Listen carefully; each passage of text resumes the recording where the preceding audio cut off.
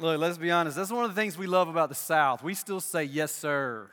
Yes, ma'am. Or you better. If you don't, we're kicking you up north, all right? That's the way we roll down here, and all God's people said. And there's nothing sweeter than hearing that little girl say, yes, sir, right? Matthew chapter 10, that's where we are today. Matthew chapter 10, we're working our way through the Gospel of Matthew line by line. We've been in Matthew 10 now. This is our third week. And Matthew 10 is really the second major sermon that Jesus delivers in the Gospel of Matthew. The first one was chapters 5, 6, and 7, famous sermon called the Sermon on the Mount that was really directed toward a general audience, people that liked Jesus, people that were interested in Jesus. But his sermon in Matthew chapter 10 is different. It's not the Sermon on the Mount, it's the Sermon on Mission. And it's really focused in on the people who are serious business about Jesus. They're devoted followers of Jesus. They're people that want to extend and establish his kingdom here in the earth. And so Jesus kind of breaks this sermon into three parts, and we've followed his lead, and we've done this, and today will be the third part, and Lord willing, we'll finish it out today. But we looked at the first section, we called it travel instructions. Jesus was speaking in the first part of his sermon there very specifically and very deliberately to his 12 disciples, and he was sending them out on their first mission work without him right by their side. And so he lays down before them some really practical instructions. He said, stick together, stay where you are, start where you are, stay on message, show compassion, streamline stuff, seek out like-minded people, and shake off rejection and keep going. How many of you are here 2 weeks ago and you remember parts of that sermon? Good, 7 of us, that's fantastic. So there were the travel instructions from Jesus, and then last week we looked at the trouble instructions from Jesus. He said last week, I'm sending you out into wolf territory. I'm sending you out like sheep among wolves. And so it's going to be challenging at times. So his trouble instructions were, be tough-minded, be pure-hearted, be aware, be calm, be confident, be resilient, and be encouraged. And today we get to the final set of instructions from Jesus, and we'll call these trust instructions. You see, following Jesus is a trust walk. Like I was trusting him in that moment, right? That the lights are coming back up. Following Jesus is a trust walk. Oftentimes, the way of Jesus is not going to be easy. Oftentimes, the way of Jesus is going to be a challenging way. It's going to be a way that doesn't make sense. Sometimes the way of Jesus is even going to ruffle our own personal sensibilities. Sometimes the way of Jesus is going to push us beyond anything that we're comfortable with or familiar with. And it will be tempting. As you follow Jesus and it becomes difficult and challenging, it's going to be tempting to turn back. As my friend Kevin says, it's going to be tempting to shrink back. It's going to be tempting to throttle down. It's going to be tempting to compromise. It's going to be tempting to walk away or lessen our faithfulness to the Lord. It'll be tempting to sort of justify our attempts to modify to our liking what we know Jesus has told us to do. But we must not, as followers of Jesus, as kingdom people, we must not deviate from the path that Jesus has set before us. It will be hard at times. It's becoming harder. It's been hard in a lot of the world, but the challenge of being a faithful follower of Jesus is being amped up right here at home with us now today too. It's going to be challenging at times, and it's going to require that we simply hold on in faith, that we trust Jesus, and that we hold nothing back. That we hold nothing back from him, but that we trust him fully. Florence Nightingale, an amazing lady of devotion and faith who lived over a couple of hundred years ago, who still today and for the last 200 years has been credited as being the founder of modern nursing. She said this at the age of 30. She said, I'm 30 years of age, the age at which Christ began his mission. Now, no more childish things. No more vain things. And then toward the end of her life, somebody asked her a question. They said, how is it that across your lifetime you've been able to accomplish so much good? in this world. And here was Florence Nightingale's answer. She said, I can only give one explanation, and it is this: I have kept nothing back from God. That's precisely what Jesus is calling his followers to in Matthew chapter 10. That we would not keep anything back from God. That we would trust him wholeheartedly. So let's look at the 7 final instructions. Yes, 7, 7, 7. That's the way we broke down Matthew chapter 10. So if you like symmetrical sermons, all right, you like Jesus' sermon in Matthew chapter 10. We're going to see the 7 final instructions Jesus gives to his followers who are extending and establishing his kingdom in wolf territory, right? Piercing the darkness with the light of God. So trust instruction number 1, when following Jesus isn't easy, remember your master. You got to remember who your master is. Let me give you 3 words. These aren't on the screen. They're not on the notes. They're just kind of last-minute arrivals to the sermon, and I'll tell you where we're going to put them in a moment. But the 3 words are this: submission, reflection, and association. Submission, reflection, and association. And I'm a kid of the 80s and 90s, and I couldn't help but think about Adam Sandler and Cajun Man saying it like submission, reflection, association. Or that Cajun cook on PBS, Justin, what was his name? Yeah, we love that on Saturday, right? Him and Bob Ross and all those people, that was the stuff. So submission, reflection, and association. That's going to mean something in just a moment. Hang on. So verse 24, Jesus says, a disciple is not above his teacher. A slave is not above his master. Here's what Jesus is saying to them. It's going to be challenging. You're going to face some adversity, but you got to remember who your master is. And you're not above me. You're my disciples and I'm your rabbi. You're my servants and I'm your master. So let's describe verse 24 with that first word I gave you, submission.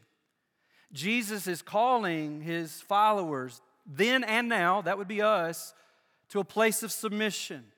See, before you can follow Jesus into his mission for you, there has to be a moment of submission before Jesus. There has to be a recognition that he alone is master, submission. So that's the word for verse 24. Remember your master. Here's that second word, reflection.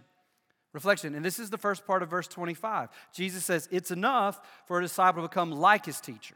You're not going to be above me, but it's enough that you become like me, like his teacher, and a slave like his master. Jesus is saying, you're not me, but you're going to become like me. In other words, you're going to be a reflection of me. There's our word. You're going to be a reflection of who I am. So remember your master. There's got to be a moment of submission to him. When that happens, he's going to begin to make you a reflection of who he is. And then here comes the third word. When you submit and you become a reflection of him, there will be an association. You will be guilty by association with Jesus. What people think of him, they're going to think of you.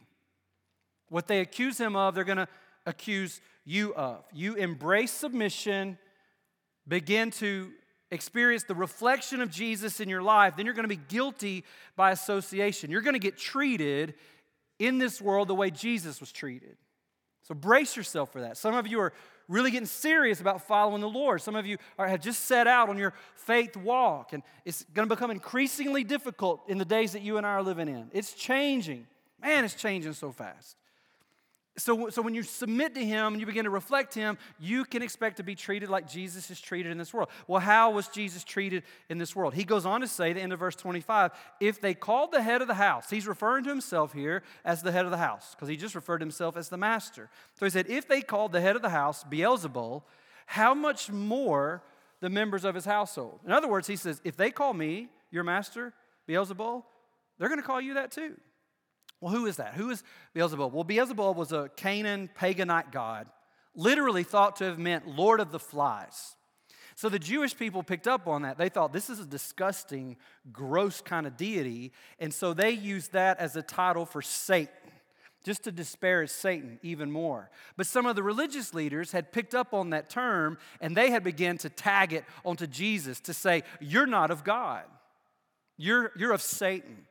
you're satanic. And so Jesus is saying, if they're treating me like I'm satanic, if they're treating me like I'm the enemy, then guess how they're going to treat you as my disciples, as my servants. So what do?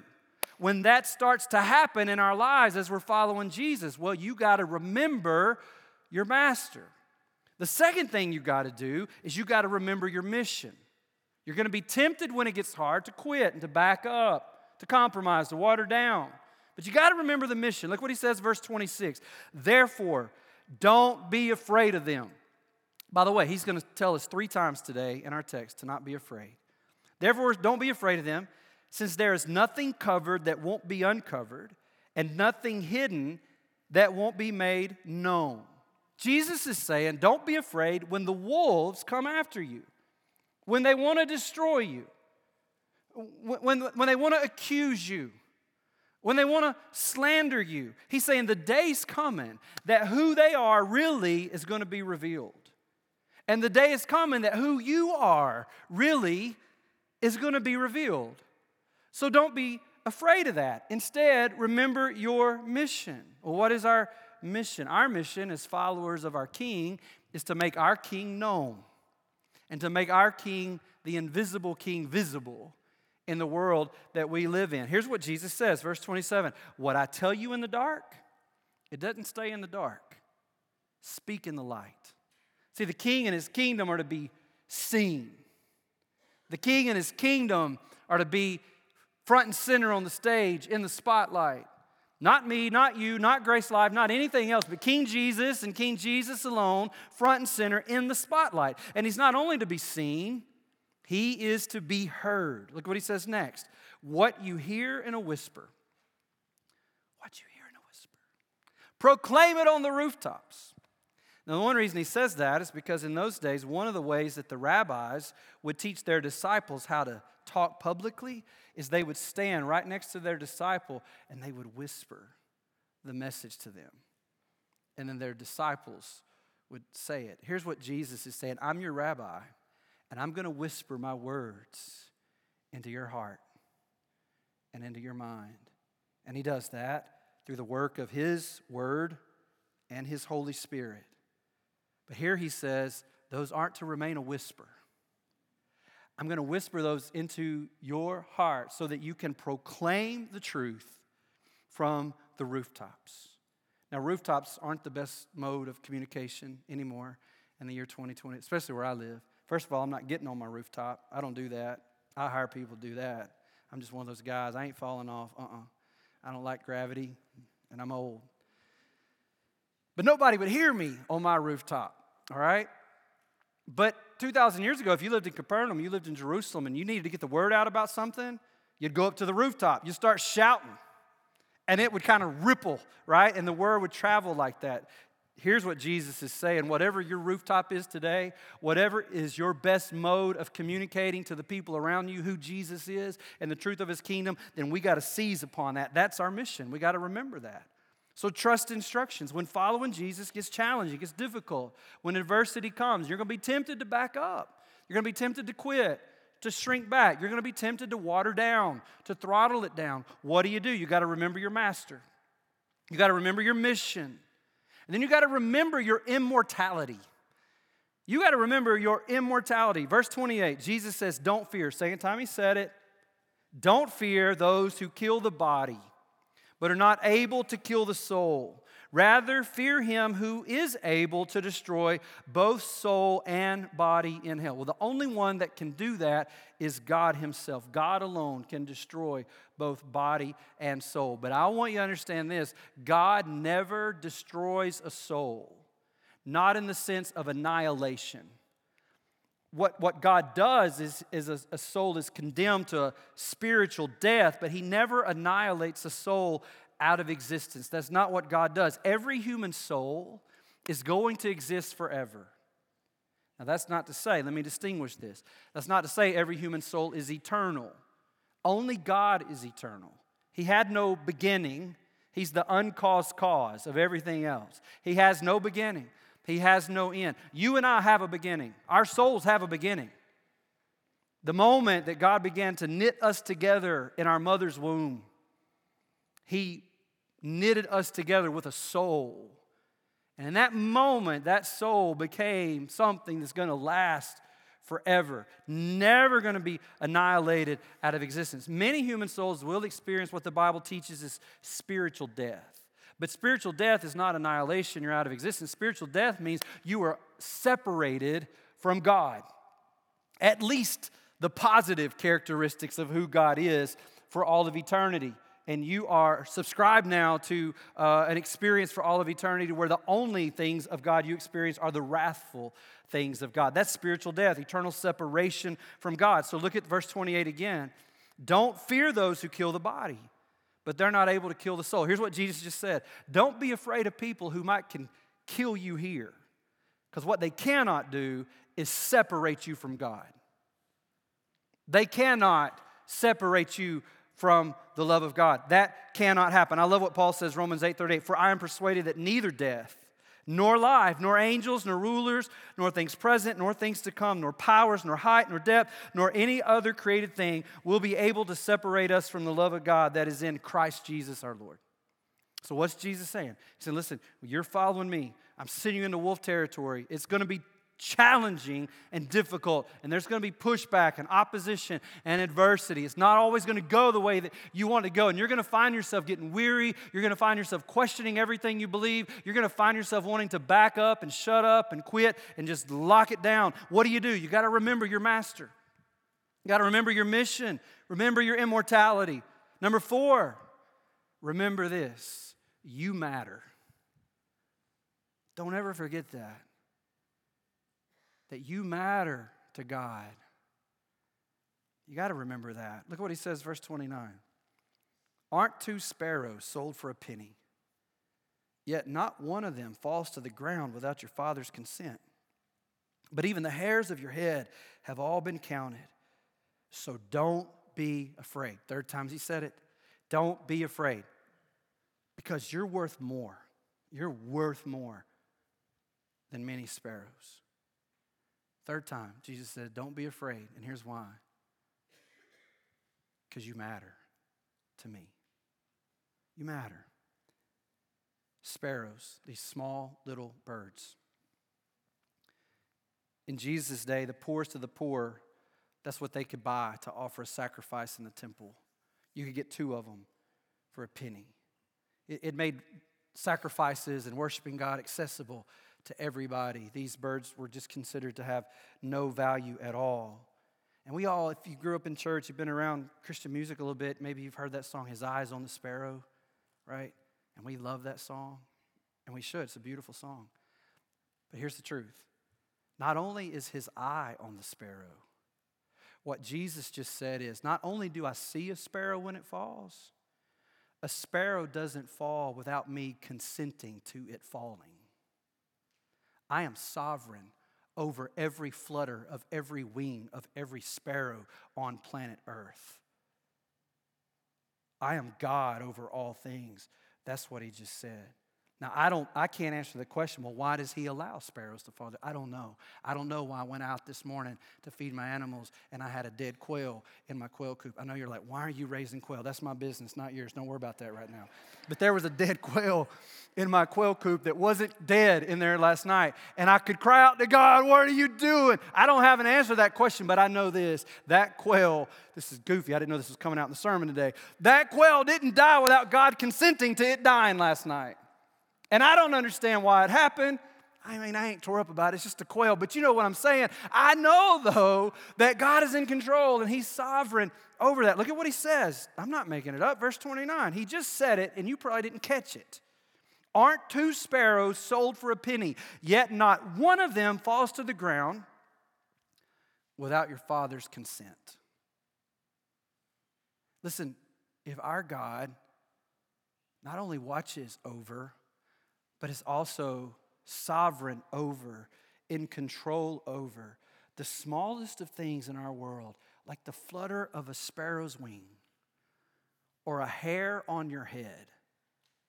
How blessed and encouraging is it to know if he's a God that cares for the little things like that, and yet he is watchful and sovereign over the big things in life, the things that kept you up last night, The things that stole your appetite last week. The things that keep jumping into your mind while I'm trying to jump Matthew 10 into your mind right now. God is sovereign and in control over that. And He's telling you today, hey, don't be afraid. You matter.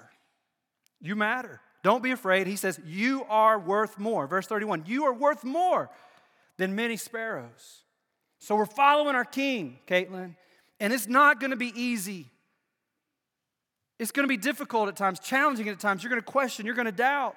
You're going to want to back up, shrink back, water down, compromise. What do? You got to remember your master. Remember your mission. Remember your immortality. Remember you matter. Remember that. Number 5, remember Jesus matters most.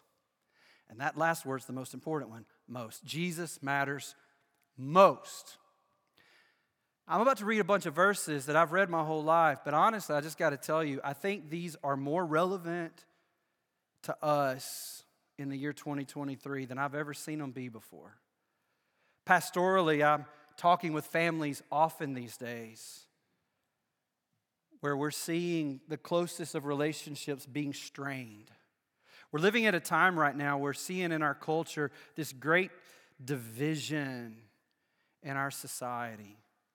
And that division is making its way into families right here at Grace Life. And so as I read these verses today, I want you to listen closely because this has now moved in to our neighborhood. This is becoming many of our daily experience. When I read it, some of you are going to go, yes and amen. That just moved in to our family, to my friendships, to my life. Here we go, verse 32. Therefore, everyone who will acknowledge me before others, I will also acknowledge him before my Father in heaven. Jesus matters the most. But whoever denies me before others, I will also deny him before my Father in heaven. Jesus matters the most. Don't assume that I came to bring peace on the earth. I did not come to bring peace, but a sword. For I came to turn. And this is not why he came, but this is the results of his coming. To turn a man against his father. Happy Father's Day. Chose this text for y'all today. No, it's just where we are. It's just where we are. It's where we are. It's where we need to be. I came to turn a man against his father, a daughter against her mother, a daughter-in-law against her mother-in-law, and a man's enemies will be the members of his own household. The one who loves a father or mother more than me is not worthy of me. The one who loves a son or a daughter more than me is not worthy of me. Jesus matters most. And whoever doesn't take up his cross and follow me is not worthy of me. Jesus matters the most. Anyone who finds his life will lose it, and anyone who loses his life because of me will find it. Jesus matters the most. I'm asking you today, is that your conviction today? That Jesus matters most over any other relationship? Is it your conviction today that he matters most over every other relationship? And are you living as if that is the case? And some of you are wrestling with this right now in your own personal life. There's a situation that has come into your friendships, to your family, to your circle. And you're being pulled into a direction that the Spirit of God is saying, no, that's not the direction to go. That's not the stand. That's not the position. That's not the path. And you're feeling this tension. What does it mean when Jesus says this about turning people against one another? He simply means that if you're a follower of Jesus in his kingdom, you will love Jesus most. But there will be people in your life, perhaps even in close relationship proximity to you, that Jesus will not matter most to them. They may like him as long as he stays in the lane they've designated him to be in. They may go to church occasionally or even every week, but they don't love him the most. And if you're loving Jesus the most, if he matters most to you, but he doesn't matter most to them, there's going to be a division. There's going to be a separation. And that's not going to be easy. And some of you are facing that right now. And you're facing this moment where you're thinking, I just don't know if I can follow Jesus anymore. I don't know that I can hold what I've said before. I think I got to compromise my principles here. I got to compromise God's word here. And you're facing exactly what we're talking about here today. I want you to listen to what John MacArthur says. He's always one of my go-tos. And he says this: becoming a Christian requires affirming the lordship, the kingship of Christ, to the point where you're willing to forsake everything else. It's not simply raising a hand, signing a card, or walking down an aisle and declaring love for Jesus. Salvation is by faith alone, apart from any works at all. But faith that is genuine will be manifested in a commitment that cannot be swayed by any influence. The Christian is to love his family with self-sacrificing love. Christian husbands and wives are to love each other and their children with unreserved devotion. Christian children are to love, respect, and care for their parents as unto the Lord. But a believer's commitment to Christ is so profound and far-reaching that any relationship that endangers that relationship must be sacrificed if necessary. That is a hard reality that some of you are walking in today. And some of you will walk in. And that I may walk in. But it's as true as it is hard. It won't be easy to follow Jesus. If you're looking for the easy sermons, I'm not your guy. This ain't your place. Because the way of Jesus isn't easy. And we're going to be tempted to go easy. When you find yourself being tempted that way, what do? You got to remember your master. Remember your mission. Remember your immortality. Remember that you matter. Remember that Jesus matters the most. Number 6, you got to remember your motivation. What keeps a follower of Jesus following Jesus when it's costing them dearly? What motivates a follower of Jesus to keep following Jesus when it's getting costly? When we're facing the hardships of wolf territory? Here's our motivation. Our motivation is, it's no longer I, but Christ in me. It's not about me anymore. I've been bought with a price. It's no longer I, it's Christ in me. It is Christ with me. It's Christ before me. It's Christ behind me. It's Christ in me. It's Christ beneath me. It's Christ above me. It's Christ when I lay down. It's Christ when I sit up. It's Christ when I rise and Christ when I walk.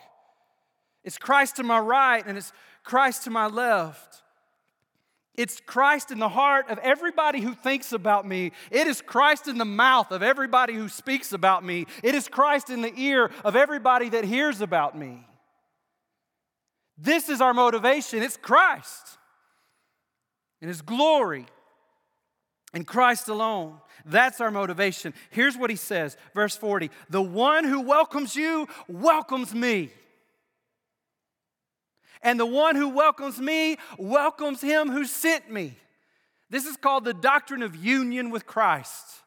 It's no longer me. Now I am one with Jesus, and Jesus is one with the Father. We are inseparably linked together now. Almighty God, I am in Christ, and Christ is in God. They are the same, and I am joined together with them forever. And that is my motivation. My relationship with Jesus. Verse 41, he says, anyone who welcomes a prophet, because he is a prophet, will receive a prophet's reward. Now, you can only be a prophet if God says you're a prophet. But God just said, if they welcome you as my prophet, it's like they're welcoming me. Because we're one. And they're going to get a reward for welcoming me because they welcomed you, because there's no separation now between me and you. And then he says, and anyone who welcomes a righteous person because he's righteous will receive a righteous person's reward. Just like you can't be a prophet without God saying you're a prophet, you can't be righteous without God saying you're righteous. And the only way God says you're righteous is you put your faith alone in the shed blood of Christ alone at Calvary's cross, and God declares that you are now righteous, sin forgiven, reconciled to God, righteous forever before God. None of us are righteous, but the righteousness of Jesus is given to us as a gift with our salvation. We're made righteous before God by grace alone, through faith alone, in Christ alone. And this is our motivation to serve Jesus and to follow King Jesus when it gets tough. It's no longer me, but it's Him. We're one now together, bound to Him through the shed blood of Jesus. So trust instructions. Following Jesus is not easy. It's not going to get easier. Take it to the bank, y'all. I've read the book. It's not going to get easier. What do? Remember your master. Remember your mission. Remember your immortality. Remember you matter. Remember that Jesus matters the most. Remember your motivation. And point number 21 in the Sermon on Mission, remember your moment. You may be here today and you're thinking, well, hey, I'm not a prophet. I'm not an apostle. I mean, really, in the grand scheme of things, how does my life really matter? I mean, what am I really doing in the kingdom? I mean, come on. I'm just a role player, you know? I'm not that significant in the grand scheme of things. What difference is my life really going to make in the kingdom? And I hope you're asking that question today, because I'm about to throw a dart through that thought bubble. Because that question is not from heaven's throne. That thought that you are insignificant in the kingdom of God is out of the pit of hell. I can't answer the question specifically. How impactful is your life on eternity? I can't answer that. None of us can answer that for anybody. We don't know. You can't measure eternity's impact on this side of eternity. But I can tell you this. If you will follow Jesus, if you will love Jesus more than anything or anybody else, you will give yourself to following King Jesus with all your heart and soul and mind and strength in all you do. If you will aim to be faithful to Him in everything, no matter what it is that you do, unclogging toilets, digging ditches, removing brain tumors from people, preaching the gospel halfway around the world. It does not matter what you do in this life. If you do it out of love for Jesus, it matters. It is significant, I promise you, and it matters to Jesus. In fact, it matters so much to Jesus that He has promised, Chuck, that the least little thing you do because you love Jesus, He's going to reward you for doing it. Here's what He says, verse 42. And whoever gives even a cup of cold water to one of these little ones, if you just give a cup of cold water to a kid, this is what He just said. We're not talking about prophets and apostles and missionaries around the world. We're just responding to the cry of a child who says, I'm thirsty.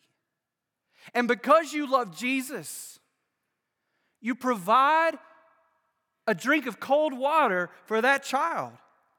He says, truly I tell you, he will never lose his reward. Here's the deal. You got to remember this. Jeremy, when it gets hard, you got to remember this, brother. You got a moment coming. Everybody in this room, if you're a follower of Jesus, you got a moment that's coming. And I want you to remember that moment. And that moment's coming quicker than you think. And that moment's probably a lot closer than any of us realize. And here's what that moment is. Your moment is you get one time to bow down for the first time before Jesus. Listen to me. Look at me. Look at me.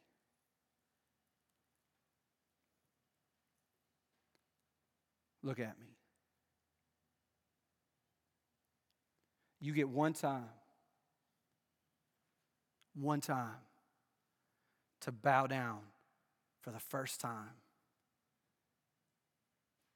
before Jesus. We're going to spend eternity with Him, but there's something significant, I think, about the first time you see Him face to face.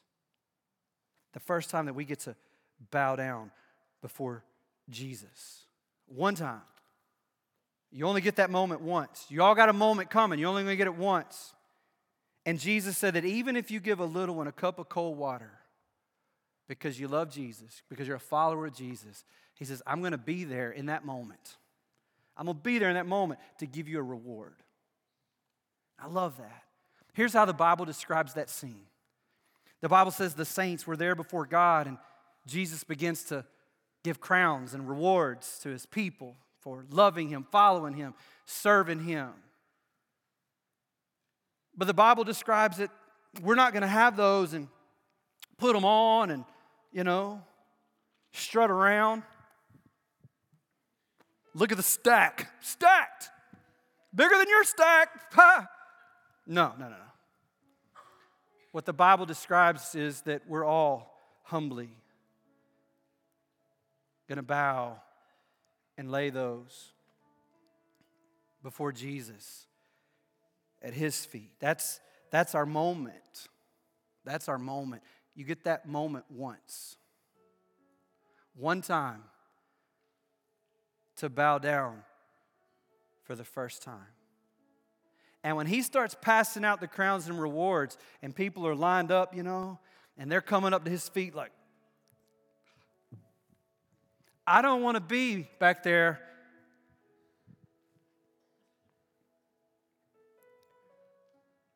That's not how I want my moment. It's not how I want my moment to go down. Because I only get one time to do this for the first time. Tom, I want Peter to go, back him up. Beep, beep, beep. And I want that to be my moment, not because I want to boast, but because I want to bow big. I want to bow big. I want to say thank you big. Because this isn't me. I was dead and Jesus came. He rescued me. I was nothing. I was worthy of His wrath. But in His loving kindness, He lived a perfect life, died a death He didn't deserve. His body was broken and His blood was shed to make me His own. And then He put His Holy Spirit in me and He gave me everything that I needed for life and godliness. And there's not one single accomplishment that touches the heart of eternity that I can claim credit for. Not one, not a shred of one. And I want Him to back the trucks up because I want to bow big on that day when that moment comes. And I'm telling you, you got to remember that moment because you will be tempted to quit. You will be tempted to shrink back. You will be tempted to compromise. You will be tempted to water it down. You will be tempted to love something or somebody more than Jesus. But I'm telling you, don't you dare do it. Don't you forget. This moment's coming. And when you're bowing there in that moment and you're seeing Him for the first time face to face, you will know He was worth it. He was worth it. Every bit of it. If you're thinking about quitting on Jesus today, your dog fell out of my Bible. My little buddy drew me a dog, gave it to me before church started. If you're thinking about quitting on Jesus today, don't. If you've quit on Jesus, unquit on Him today. Unquit on Him today. He's worthy. Amen. He's calling us to follow Him boldly, bravely, courageously. Remember, your moment's coming. Let's make it count. I want to invite you to stand and let's worship the Lord. Let's respond to His word. If you're here today and you've never given your life to Jesus, your moment right now is going to look a whole lot different than what I was just describing. God won't hand out rewards to you. He'll hand out wrath to you. Eternal wrath will be handed out to you. But that doesn't have to be that way. You can say yes to Jesus today and give your life to Jesus and be saved today. I'm right here. I would have that conversation right now with you. You just come say, hey, I need to talk about that. I need to know Jesus. Let's do it right here, right now. And the rest of us, let's get our eyes on Jesus and let's make our decision. Does He matter most? Does He matter most. If you're into heaven because of streets of gold and mansions, but you don't really care if Jesus is there or not, I can tell you, He doesn't matter most to you. Your comfort matters most to you. Getting out of this train wreck of a life we're in is what matters most to you. Not having your sickness anymore is what matters the most to you. But if you would say, you can strip all of heaven away, as long as I got Jesus, that's all I want, then Jesus matters the most to you. Do you say today, He matters most? If not, I'd do something about that before I walked out of here today. It's Father's Day, for crying out loud. I'd get it right with our Heavenly Father today on this Father's Day. Amen? So let's sing. Let's worship.